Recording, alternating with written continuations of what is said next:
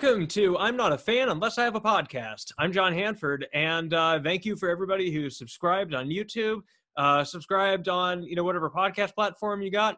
I can't keep track of those, but I see the 58 subscribers on YouTube, and for that I am so thankful. And thanks for following on GizFanPod on Instagram. This has been a really fun podcast. This is the 40th episode. Fucking crazy. Considering that I've only been recording this podcast since late April, and the first one went up on I think May 5th, in honor of what should have been the first Red Rocks show. It's been a lot of fun doing this podcast, and sometimes I'm wondering, like, how the fuck is this still going? This is so thank you for everybody that has kept me in it, because like without you I wouldn't want to keep doing it. I don't have the following of, say, Joe Rogan, but I've got a following nonetheless of at least a couple people, and more than that. So I'm thrilled. I'm thankful. Thank you so much. This guest for episode 40, I had the pleasure of meeting in person a couple weeks ago, or last week, I guess, in Phoenix, Arizona, when I was there in Phoenix, doing stand-up comedy since California's kind of shut down. Phoenix has a vibrant scene, and they're masked up and still going out and stuff. So I like doing that. And that's what I did. That's what I did while I was in Phoenix for the most part. And then, in my downtime, I decided, why don't I pop into Zia Records in Tempe? I love that record store. It's one of my favorites. Like, sure, I live closer to LA where there's Amoeba Records, and sure, Amoeba it's hard to top that. But I love Zia Records because it's smaller, and they've still got like a chain. They got a few locations in Arizona, and then one in Las Vegas. So that's pretty cool. I've also seen the Meat Puppets play there when they released their Dusty Notes record last year, and they did an in-store performance and had a Zia exclusive pressing. And so I went to Zia Records. That's where I've bought several of my Giz albums. I got my copy of Polygondwanaland there, Quarters, and then this go round I got 3 more. I got Float Along, Fill Your Lungs, Paper Mache Dream Balloon, and 12 Bar Brews. So it was cool to get those from there. I don't know. I like supporting local businesses, and obviously anything musical I am into. I'm also thrilled that I received in the mail just the other day my Asheville King Gizzard t-shirt. I know that they and I don't think they ever sent out a shipping notification with these. So I've seen some people posting on the Facebook groups, hey, where the fuck's my Asheville shirt? Why are people getting theirs already? And I haven't heard anything about mine even shipping. I don't think they sent notifications for them. So, or at least I didn't get one. But anyway, so I've got that. Right. So back to Zia Records and my trip there. I got the 3 Giz records. And then I also bought John Coltrane album and Bad Bad Not Good. I bought their album 4 from a few years back. Great store, Zia Records. If you're in Arizona, check it out. If you live there, you probably know about it. And if you somehow didn't, you're living in Arizona and you're listening to this podcast or watching or whatever, check out Zia Records. They're great. They've been around for 40 years. So anyway, while I was at Zia Records digging through the King Gizzard albums, I met this guy. This guy was just standing there looking through another box of some of like the hot or used records or something, some interesting mix, just where you'll who knows what you'll find in there. There's no real rhyme or reason to how they're ordered. So he was just digging through that while I was digging through the K's. King Gizzard, wanted to see if they had any Khruangbin or Kikagaku Moyo, and unfortunately they didn't. But I was digging through King Gizzard albums, and then this guy goes, "Hey man, you listen to King Gizzard?" And I was just like, "Do I listen to King Gizzard? I have a whole podcast that a few people subscribe to." And he was like, "Oh, that's cool." So we're just like talking, just making idle chit chat and whatnot, and this is in the morning still. I haven't had coffee or anything, and I've also got some other stuff going on. I wasn't really ready to have a whole conversation, but in any case, I felt like, all right, I should maybe wrap up this conversation since I'm not quite all there at the moment. So I invited him to come on the podcast, and then a couple days after we met at Zia Records in Tempe, we recorded this podcast episode. It was a lot of fun. And also in doing just a little bit of research on him, by research, I mean Instagram stalking. I've discovered that this guy is a hell of a visual artist. Fucking cool ass. He did he designed a few posters, and you can check out all of his art. He's done like show posters for King Gizzard, OCs, a whole bunch of other bands that have come through the Phoenix area. You can check out his art on ElijahSeeger.com. That's ELEELI JAHSEGER.com. So I was absolutely thrilled to find out that this dude not only is he a Giz fan, but he's also got like his own shit that he does, with photography and digital design. All super cool. So, I love highlighting people's, creations on here, artistic endeavors and whatnot. Elijah is no exception. So without further ado, here's Elijah. So my background is Willem Dafoe and Wild at Heart. He's really fucking creepy. And in my picture I've used for everything for a minute. And it's humorous to me. It's really gross and just, yeah, I find it to be really funny. I mean, yeah, totally. I mean, I like that close up. I have no idea that that's Willem Dafoe, and especially with those little nub teeth. Like, but yeah, dude. So thanks for coming on the podcast. Like I give you a little intro before the the interview segment starts.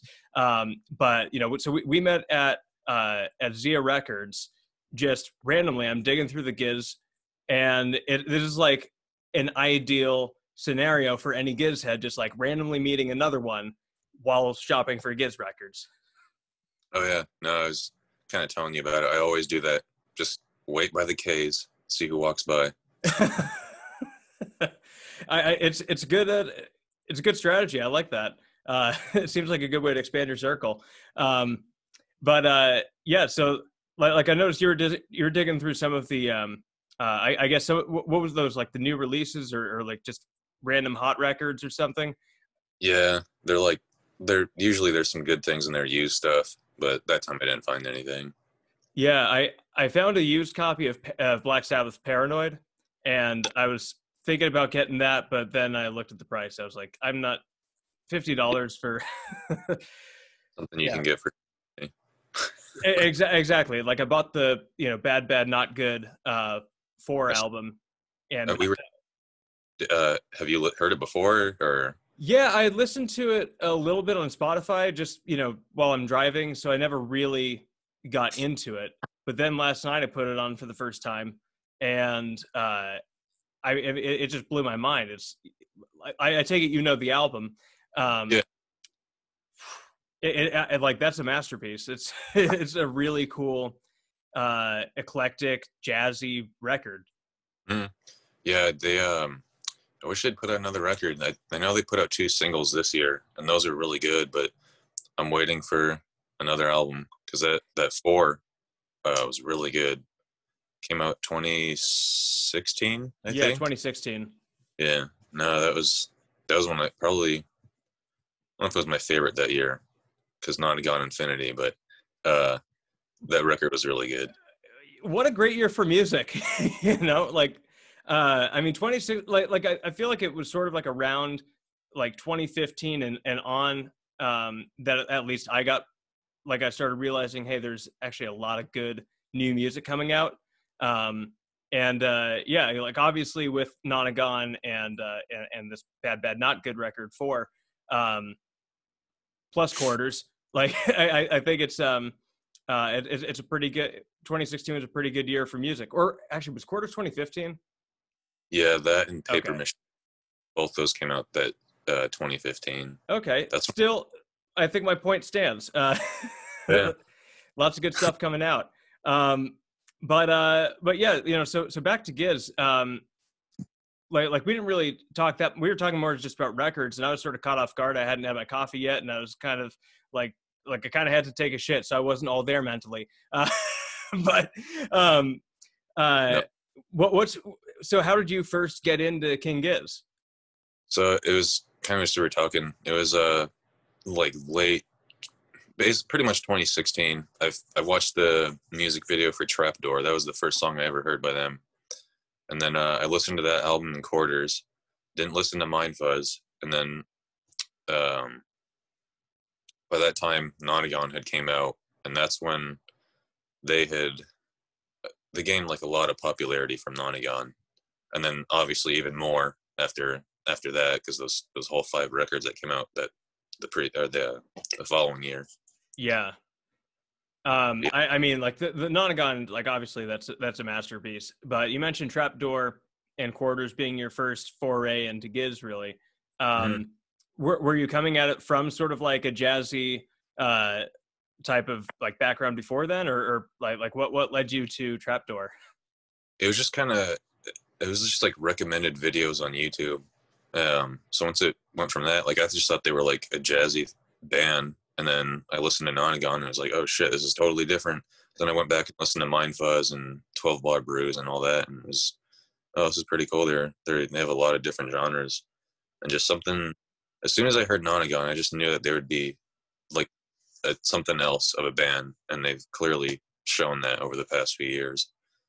Yeah, definitely. I also checked out your art website. I didn't realize like you're also a visual artist and everything. Like I saw some of those posters you made. Yeah. Like even made a poster for the Giz show in 2017 at the Crescent Ballroom. Like that. That's first of all, what a venue to watch King Giz. Like that place is tiny. Oh yeah. So, oh man. So that show basically got me into all the like kind of what I'm doing now. If it wasn't for that night, I like art wise, I would not be where I am now. That show really, and that poster that I did really pushed me to, I guess, kind of become who I am right now. That's really cool. I've sort of felt the same way after getting exposed to King Giz. Like that's when I decided like, hey, maybe I should actually tap into my own creativity and just see what's there. Cause like, I don't know about you, but like when I first heard, like my first Giz record was Polygon Dwanaland. So I like just listening to that, I was just like, how does anybody even think to come up with any of this stuff?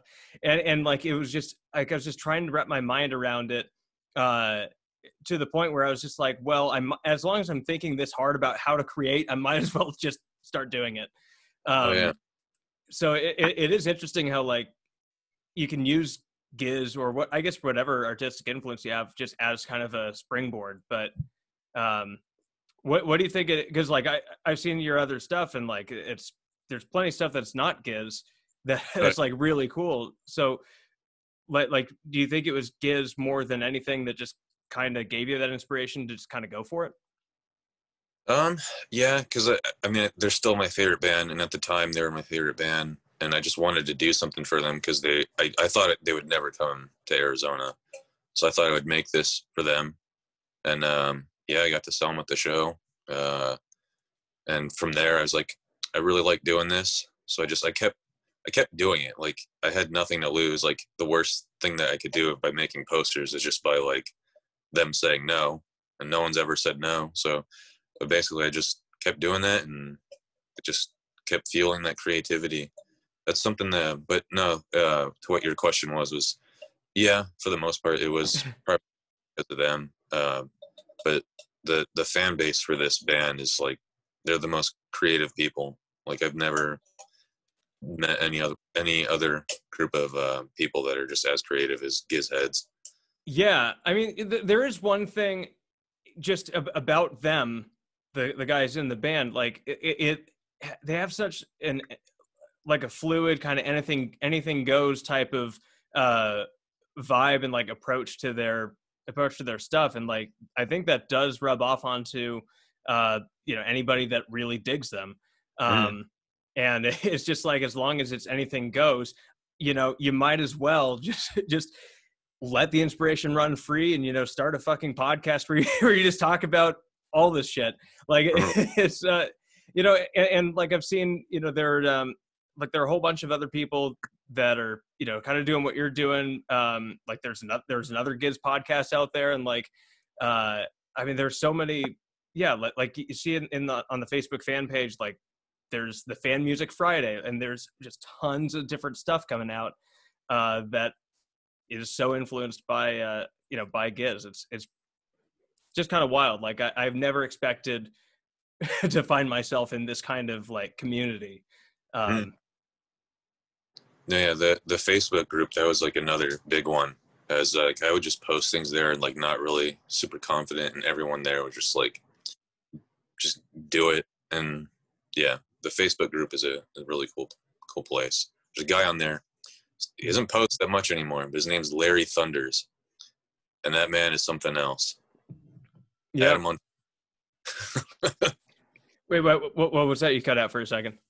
So I don't know if he's in the group anymore, but his name is Larry Thunders, and Larry was like big motivator for me.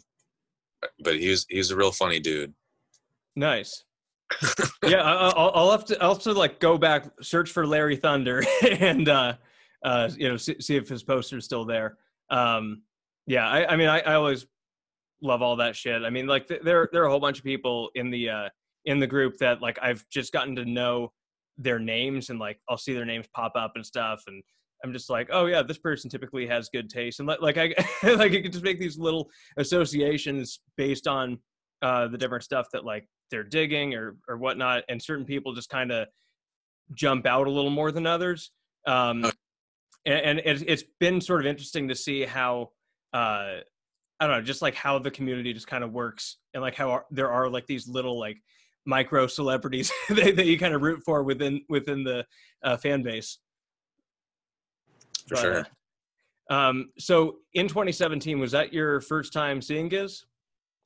Yeah. So that was over at Crescent here in Arizona. That was the first time, and then a few months after that, when Sketches had come out, I went to they played a show in New Mexico, and that was even smaller than Crescent Ballroom. Wow. They played at a place called Sister Bar. I don't know if the name has changed or not, but that place was even smaller than Crescent, and that was a lot of fun. Shit. Like I'm just thinking of like seeing, because like I saw Giz in I guess 2018, and they're playing like Brooklyn Steel, which is like I don't know what the capacity is, but it's well over 10,000. And or maybe it's 10,000. But yeah, I was just thinking like, what must have this been? It must have been insane to see him in such a small, intimate venue, especially after like the Nonagon masterpiece came out, and Sketches was brilliant as well. Did they play anything off Sketches? No, they didn't. For the most part, it was just Microtonal Banana and Murder of the Universe. Those songs are, at that show they did play, instead of playing The River for once, they played Lonely Steel Sheet Flyer. Oh shit, that's cool. Yeah. Yeah, I like, sometimes I prefer the B-side to that record over the A, because like Infinite Rise I've never really been able to get into. The River is obviously awesome, but like you get God in the Rhythm and Lonely Steel Sheet Flyer. Those, I get why people love The River, but I just prefer the other half a lot more. I don't know what it is. I like listening to The River, but God is in the Rhythm and Lonely Steel Sheet Flyer just, oh man, they're so good. Yeah, I mean they're just like perfect for like just laying in a patch of grass or something, and just take acid and look at the sky. But it's Yeah, that's so cool that you got to see that, and that is actually one of the reasons that I wanted to, or that I bought tickets to all three marathon shows was just so that I could see all of these other songs Mm, played live. That I anticipate they're going to be playing a lot of stuff that they typically don't or haven't in the past. mm. I mean, like it's just interesting to me to see how they've gone in changing up their set list. Throughout the years, and I don't think they ever changed it up from show to show nearly as much until last year. Yeah, like last year definitely like there was a ton of variety, but before it was just like the fan favorites pretty much. But when you Yeah, have huge discography like that, it's hard to pick and choose. yeah. It like honestly, I feel like once they do these marathon shows, it's going to it's going to be hard for a lot of fans, I think, to go back to the typical like hour and a half or whatever. Oh, Um, I mean, like, because there are some bands that will just play 3 hour shows every time. mhm, I think the Grateful Dead used to do that. I think Dead and Company still does to some degree. mhm. Um, I don't know for a fact. I haven't seen them, but uh, yeah, it's like you go to like the regular show that's an hour and a half, hour 45, and you see everything that goes into it, and it's like nobody's complaining that there's no encore. Like there's so much that goes into it. It's really cool to uh and like you imagine it must be exhausting to just do that. But since apparently they do have the energy to go a full 3 hours, like what do you think? Do you think they're gonna start like expanding their runtime for shows after? I mean, I would like to think that. I mean, considering how much they play, though, it's to do that for months on end would probably get tiring. But I mean, I wouldn't be surprised if they could do it. Like, I'd love for them to do that because there's once, like you said, once that hour and a half is done, it's like, oh man, I kind of want more. Like, you just don't want it to end. Yeah. I mean, because I was so like I've been getting back into some of their older stuff, like Willoughby's Beach and 12 Bar Brews, um, and like I was just kind of thinking, what if they just started tossing out like these old, really simple tracks, and just fucking around with those? Like that could easily expand the like first of all, you'd be getting the old stuff at current shows, and then also they're easy enough to play that and where they could just be loose with it and just throw them in the mix and just kind of fill fill up the time that way, but keep playing for longer. I think that might be a happy resolution. I can see them because they usually meld like shorter tracks in with like one long song. So I can imagine them doing something like that. That would be cool. I can just imagine that being like a whole other page to the Gizverse if they included some song that's not even correlated to another. Yeah, I mean like it would be like a nice way to sort of tie all that old stuff together, because like because like obviously they're going to keep making new records and everything, and the more new records that come out, they're going to be playing more new stuff live, and Mhm. like there are so many great tracks from those old albums, like from Oddments even, and then like obviously Eyes Like the Sky and 12 Bar, like I just think there's so much opportunity there for them. But Bring back. yeah, yeah, exactly. Um, so with so like were those the only two times that you've seen Giz, or have you continued to travel to see them and stuff since then? Um, it was here, New Mexico, and then the third time I saw them was when they played at the Palladium in Hollywood. Oh, But sick. yeah, it was such a weird thing seeing them like progress from such a short time to play those two small venues and then sell out Palladium was just like, oh shit. But yeah, that show was insane. I'd gone up in the front and I stayed for probably half the set, and I had to get out of there, dude, because it was just it was so sweaty, and like even when I had left, I still felt people hitting my body, even though there was no one. Yeah, it can get pretty violent in the pit. And it's the worst part of is it's like it like might be the most dangerous kind of violence because it's like it's not like it's all in good fun. and, and like yeah, it can be brutal. Like I'm not a big guy. I like my first ever Giz show, like I was, right up the front against the rail, and constantly people, like I was just fighting off people just like tearing at my back trying to get my spot basically. And it was like it did kind of take away from the experience of like seeing the music. So from that point forward, I was just like, you know what? If I can find balcony seating, that's ideal. Yeah, I mean, it's you participated a little bit, and then you want to sit back and enjoy the show. Yeah,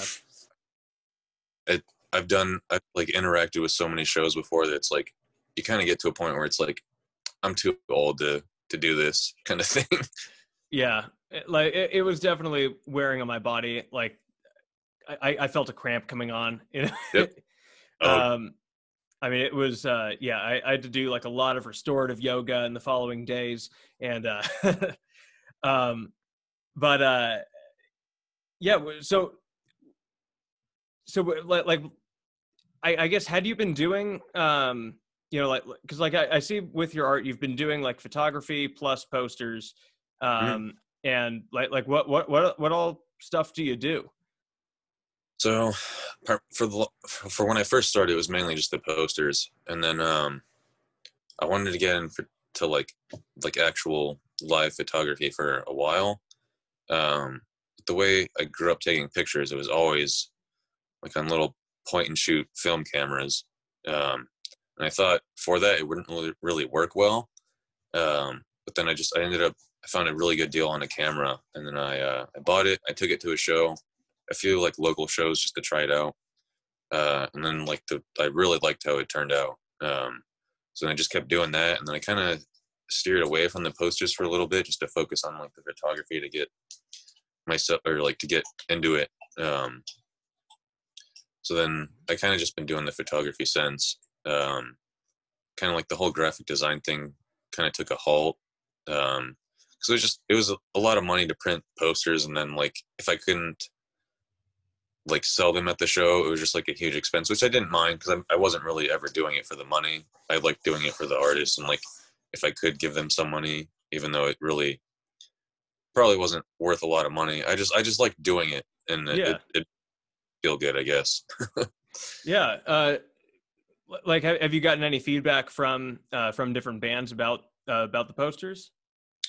Yeah, no, they usually end up liking it, and then like I said, they usually sell it. But that's pretty much it. Like I never like reconnect with them to do like some other art. It's usually just like that one time thing. But if then they come back, I usually ask them if I could do it again. They're like, "Oh yeah, sure. That'd be cool if you back." Yeah, I really like that OC's poster you did. Like the whole John Dwyer. Yeah. Like that, very very sick. I'll definitely plug your website. Yeah. You got some really cool stuff. Thanks. But yeah. So have you always lived in Phoenix or like that area? Just. Yeah. So like what kind of stuff did you grow up listening to? So for the most part, it was so much radio when I was a kid. So, oh man, tons of 90s, early 2000s rock. Like Deftones was like a huge part of my youth. Rage Against the Machine. Man, Weezer. Yeah. But it wasn't until high school where I really started to get into hey, sorry.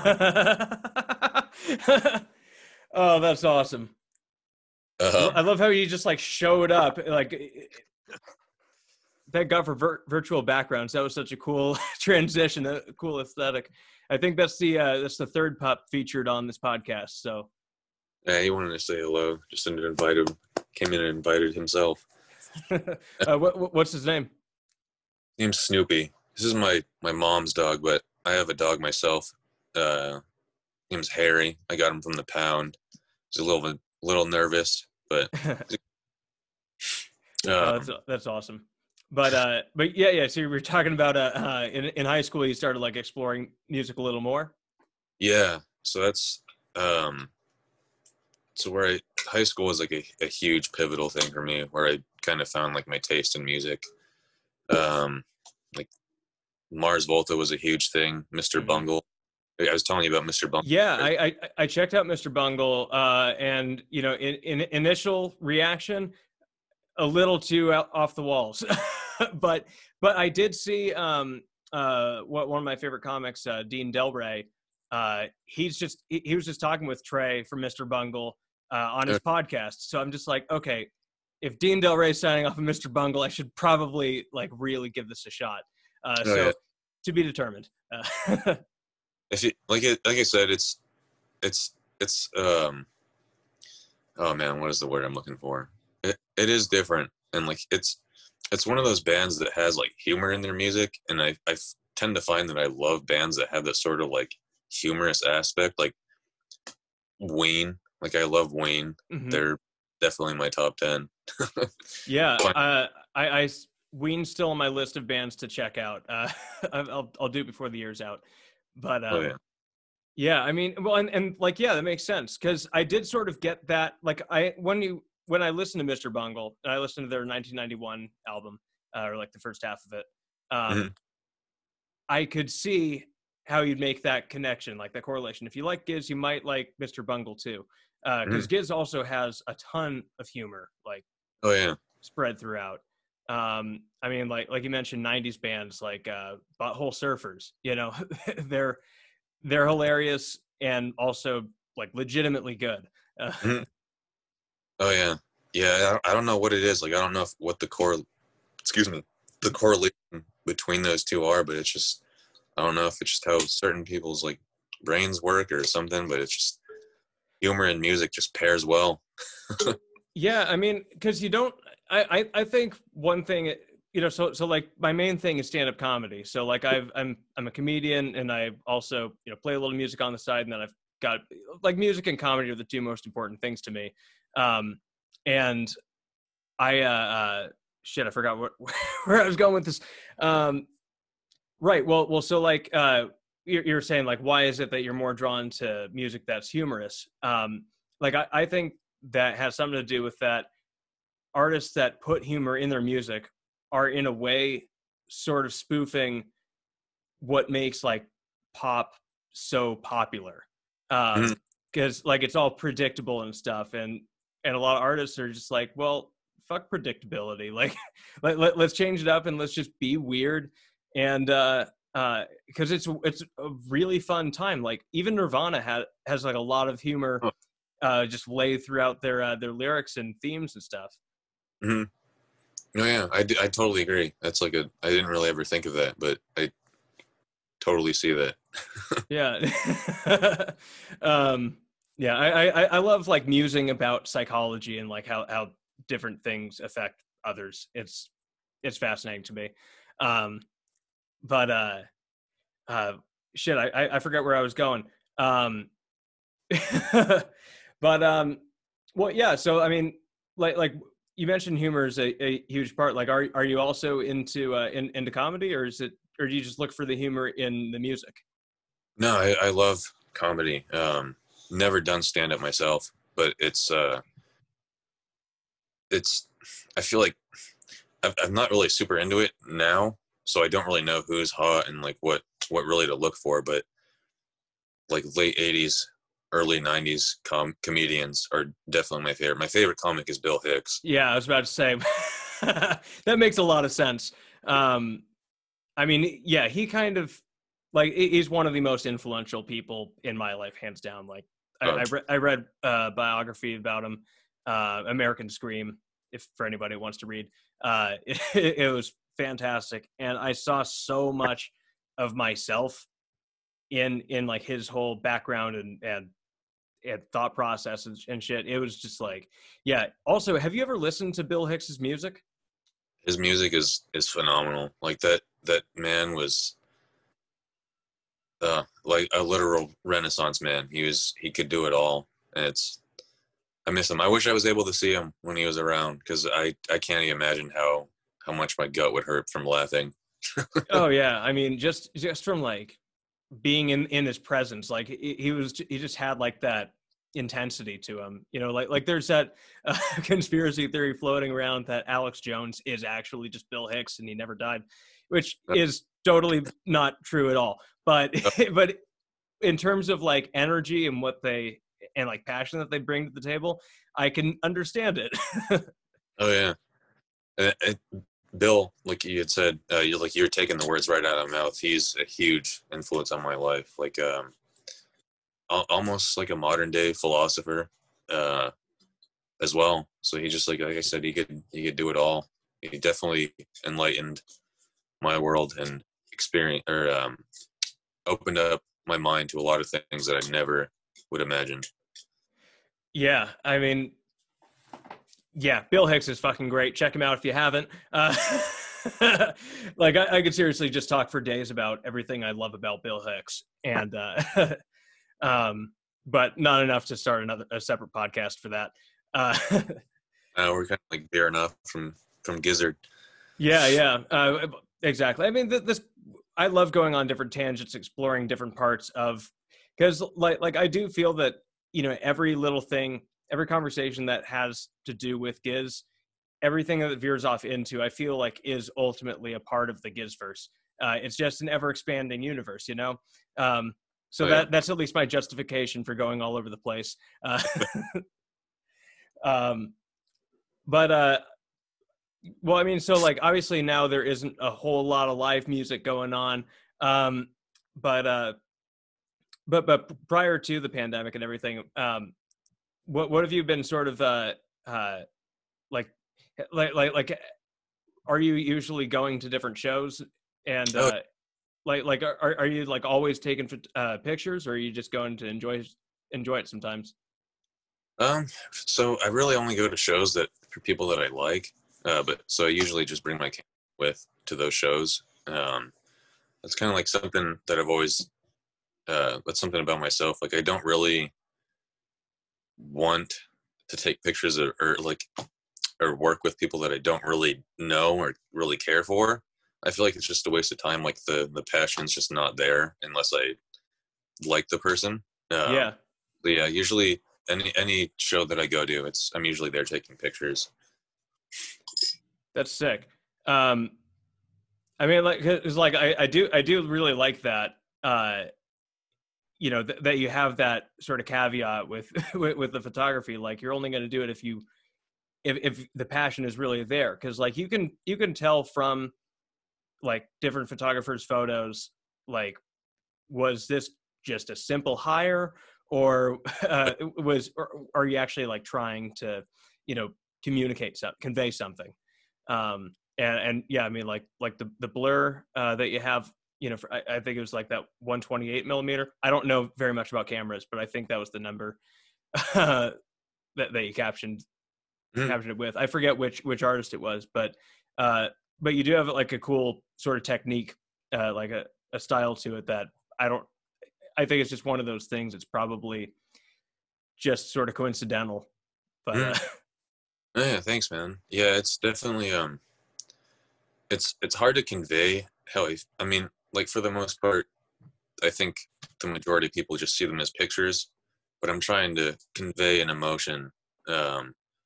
It is somewhat hard to do that in a day and age of like Instagram, where everyone's just like scrolling up, and I feel like it's almost a lost art. Because before, if you wanted to look at pictures, you'd have to go to like a gallery or something. Yeah. And it's when you have so many pictures that you're seeing a day, it's hard to appreciate that. At least that's what I find. But trying to make things that people can look at and be like, oh, that's cool, and like just at least ponder what you're looking at for a minute or so. Yeah, for sure. I mean, like I guess I don't use Instagram the way that most people do then, because like if I see something interesting, like I will just kind of devour it and just like look for all the like the hidden gems and stuff. You know, like I've always loved, like, you know, when I was a kid, I loved Where's Waldo, so I'd always be looking around, but then I'd get kind of lost just in the rest of the art and just kind of like checking out, hey, what's going on over there. You know, it's like I just have that approach to, I guess appreciation of photography and art and whatnot. But back to Giz, they're coming out with a bunch of new stuff. Oh man. So what are your so I'm assuming you've heard the 4 tracks they've released from KG.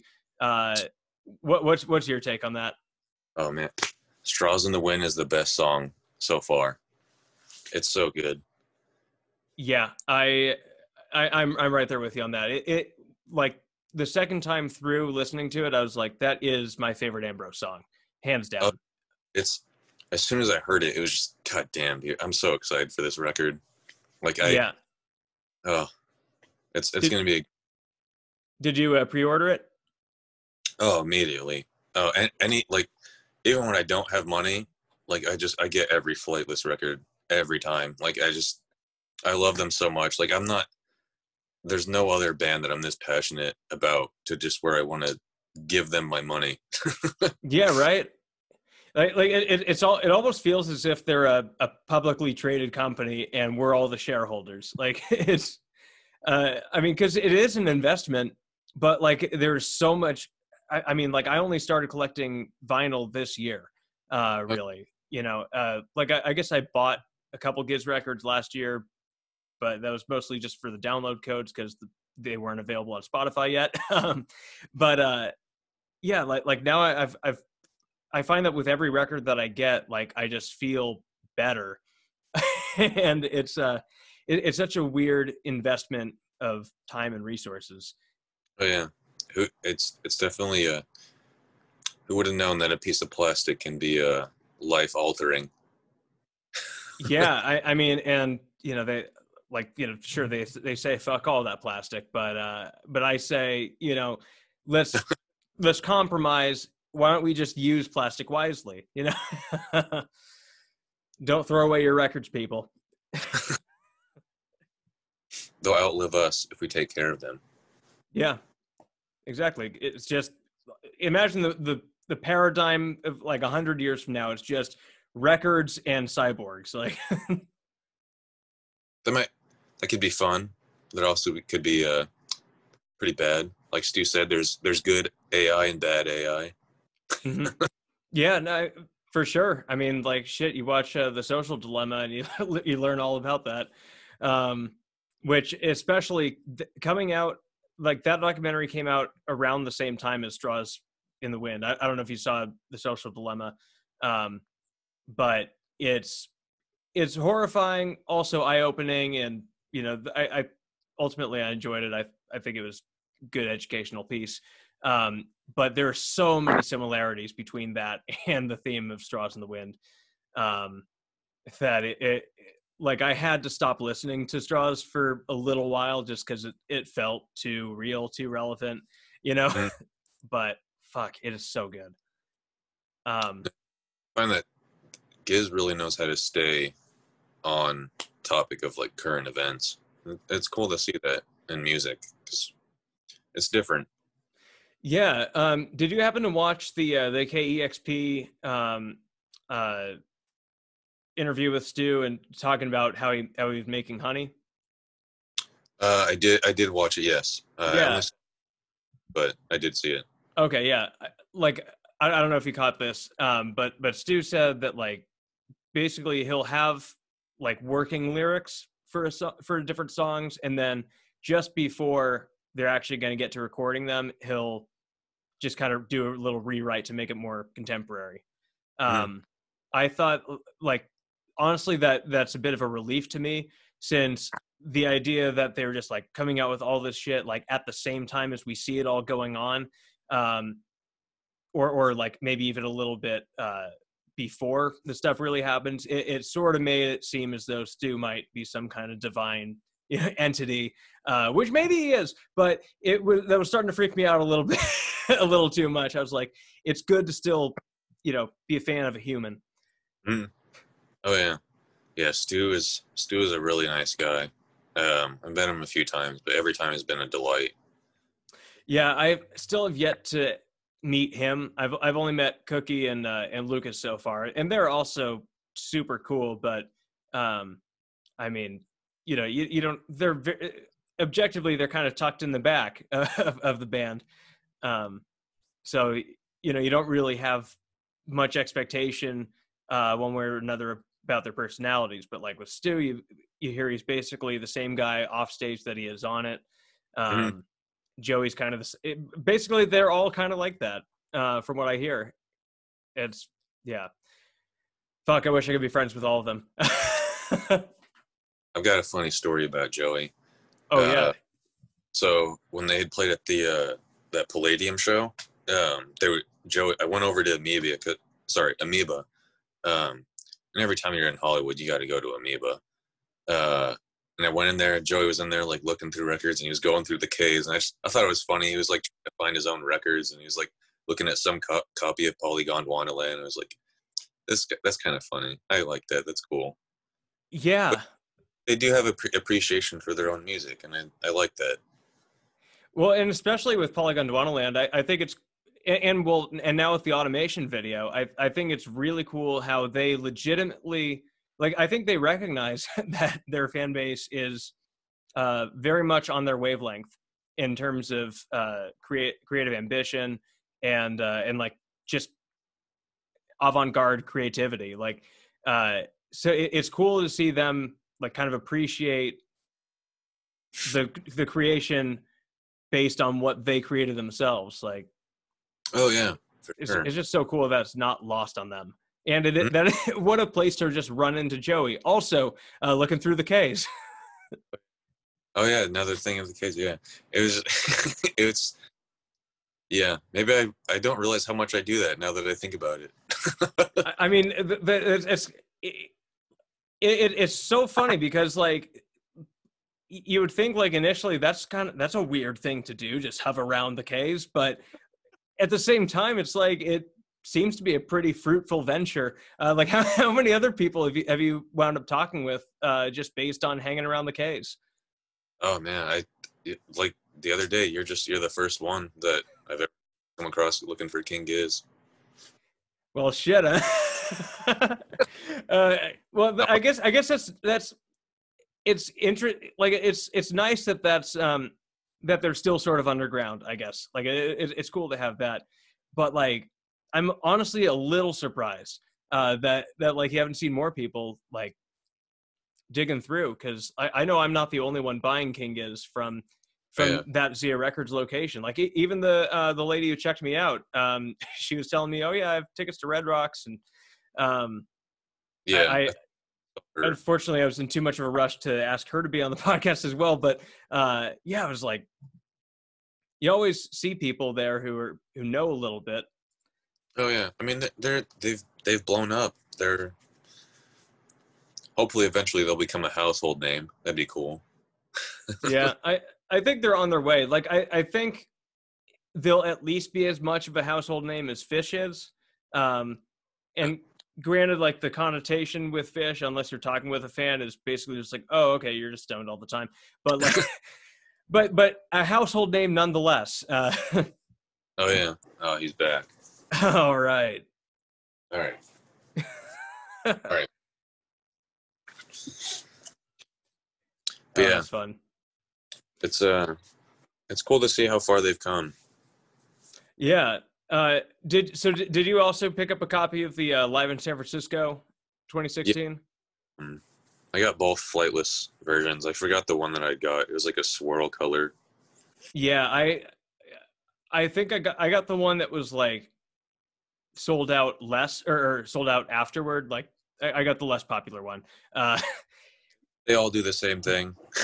Yeah, they're all limited to the same number. So it's weird to me that certain ones appeal to others more.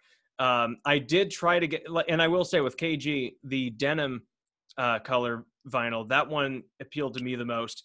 I had it in my basket 6 after the hour, and by the time I paid, there's like, oh yeah, you're gonna have to get a new item. So that's sold out. It's so weird how that works. Like you have to like manifest it of like in a sense of like which one is going to be the most popular. Apparently the denim one was the most popular. Yeah. I mean, because to me, my reason for wanting to go with the denim was like, you know, with with Volume 1, Flying Microtonal Banana, I actually don't own that vinyl, but I imagine it like when I think of that, I think of like a blue and yellow record, but I think of like a yellow colored vinyl. Mhm. Stay with me. This might be weird, but you know, so basically, I want to buy that Flying Microtonal Banana to sort of pair with KG, But um, that's and just so you have like the yellow and denim, mhm. because I don't know why they selected those colors as the microtonal colors, but it Mhm. is really fascinating to me. Oh yeah, no, yeah. I did the same thing. I kind of wanted to do like the opposites. Like I've got the first pressing of Microtonal Banana. It was like a neon yellow, and then I Okay, just yeah, oh man, see, I already forgot which one I got. I think I got the yellow version of KG. yeah, Maybe I should. yeah. Well, I got the yellow one from Flightless, and then I also got the Brain Splatter um, from No Label, the the American exclusive. That one was really cool. I was see like I usually like double buy their records. I don't know why. I don't do that when with anyone else, but I'm trying to hold back doing that. Yeah, I I bought both, you know, both copies of it. I typically don't do that. Mhm. Like I feel like it's fine just to own one pressing of a record, you know. Okay. Um, but like I was just so conflicted. Um, and like I love both the Brain Splatter and I love supporting Flightless too. And I'm just like, shit. Maybe I'll just enjoy them both, or maybe I'll end up flipping one. You know, around the holidays, I'm sure somebody missed out on one of them will, you know, want to get it for a present. So um, who knows? Might do that, but Yeah, people get a little fussy about flipping records, but that's the whole point. It's like you said earlier, it's an investment. And if you got a really hot pressing that people want, you can flip it. yeah, I mean, I don't think there's anything wrong with a secondary market, you know, with flipping, you know, just an extra that you got or something. It's just like when you get the people that that's their entire life's business model of just Oh, you know, buying up and exploiting. Like that's the difference, you know. There is a happy medium you can find. Um, definitely so the I got so much hatred toward those record store day flippers. What dick? yeah, I mean, like I'm happy that Record Store Day exists because, you know, it's good to keep the record stores in business. Um, but yeah, it's a pain in the ass. I wanted to buy I was trying to buy Record Store Day exclusive pressing of like the Meat Puppets came out with something that I don't know if you're familiar with them. No, dude, I'm in Asia. Of course, I know the Meat Yeah, Puppets. yeah, yeah. I mean, I've talked with other people in the area. They're just like, "Oh yeah, I've never heard of them." Just like that's bananas to me, but okay, maybe that's just a me thing.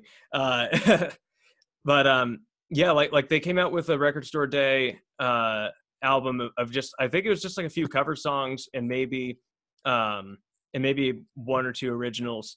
But like they did a cover of the Big Rock Candy Mountain, you know, just like that old uh you know, like bluegrass folk song. Mhm. Um, so that was cool. I also a few episodes ago I had Elmo Kirkwood on the podcast. I'm actually like okay friends with the Meat Puppets. um, They're oh man, they're such a good band. My so I I guess we can like come back to it. I guess I yeah, don't yeah. want to. So another band that I've like worked with before, they're called Gorilla Toss. If so Peter, the drummer for that band, he really digs the Meat Puppets. Sick. Yeah, I saw a lot of those Gorilla Toss posters that you made, um, and I feel as though I've heard of them. Like, are they just a local Phoenix band, or are they? So no, yeah, Gorilla Toss, they're not, they don't live here. They're in New York, um, but they're a bunch of cool cats. Yeah, that's sick. I'll have to check them out. I love the posters for that you did for them, and I think just like by viewing the stuff on your website, like I have a lot of new music to check out. Oh yeah. Yeah. Like sometimes the cover does sell the book, you know? Oh, But they just had a single that was out on Sub Pop in July, I think. But I did the art for that. It's of their dog Watley. oh, sick. Mm. Yeah, I'll have to check that out for sure. I guess we'll get to wrapping up sort of soon. But before I let you go, is there anything Giz related that you've been thinking about that we haven't discussed yet? Oh man, I'm sure there's so much stuff. I'm always thinking about King Giz. Man, I'm curious if there's a third record because I heard that there was talks about a third one. I mean, yeah, you would think that with like they're releasing one record KG, why wouldn't there be an LW? Yeah. So I wouldn't be surprised if the LW comes like next year. I would be surprised if they, I mean, maybe it would just be a really happy surprise if they did come out with a third record this year. But it would be so weird that they'd be coming out with another record, and it's November now. They wouldn't have any singles released from it. Wouldn't it be wild if they released a record just with nothing? Well, I think, didn't they do that with Gum? Well, you said you list Polly was your first record. Didn't they do that with Gumboot though? I think it ended. They put it out. They put it out, but they did have a few singles from it beforehand. All coming back to, I remember. Yeah. They had Beginner's Luck, Greenhouse Heat Death, and Lost Oasis. And I think that's the last anybody heard of Lost Oasis, but they've never played it live or anything. But yeah, it's fascinating to me. It really wouldn't be out of the realm of possibility. Like, I think we know now to just expect the unexpected. You never know with them, which is a treat. It's always a good feeling when they just blindly put something out. Yeah, I think it's great. It's always interesting to see what the fan reaction is. The initial one, like I remember when Sketches came out, lots of people are shitting on it, just like, what the hell is this? And now those same people have finally come around, and I was one of them. But oh man,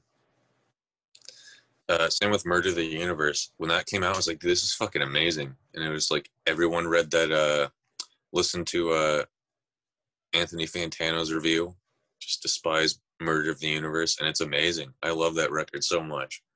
Yeah, it's an incredible one. It's not my favorite, but like it is such a unique thing what they did with it. The 3 stories, plus having Leah Senior come on for the spoken word portions, and I mean I think one of the most powerful pieces of sound that Giz has created is in A New World, where Leah Senior says, "Your memories will have blown up like a mushroom cloud," and like she says, "mushroom cloud," and then and like just everything hits right there. It's just in such perfect rhythm that like it just sucks you in, and then it's just like that super slow cymbal beat, and then and then all of a sudden it leads into Altered Beast, just like super fast tempo and shit, and fucking love that. I feel like if I had a child, that would be like a twisted storybook to read them, and they can just like read along with the little book that it comes with. Fuck yeah, that'd be great. But dude, Elijah, thank you so much for coming on the podcast. It was a lot of fun. It's always cool to meet a Giz head in person, and then to do a podcast with them like not even a week later. No, it was a lot of fun, John. Thanks for inviting me on, man. Yeah, you got it. All right, take it easy, man. All right, man. I'll see you.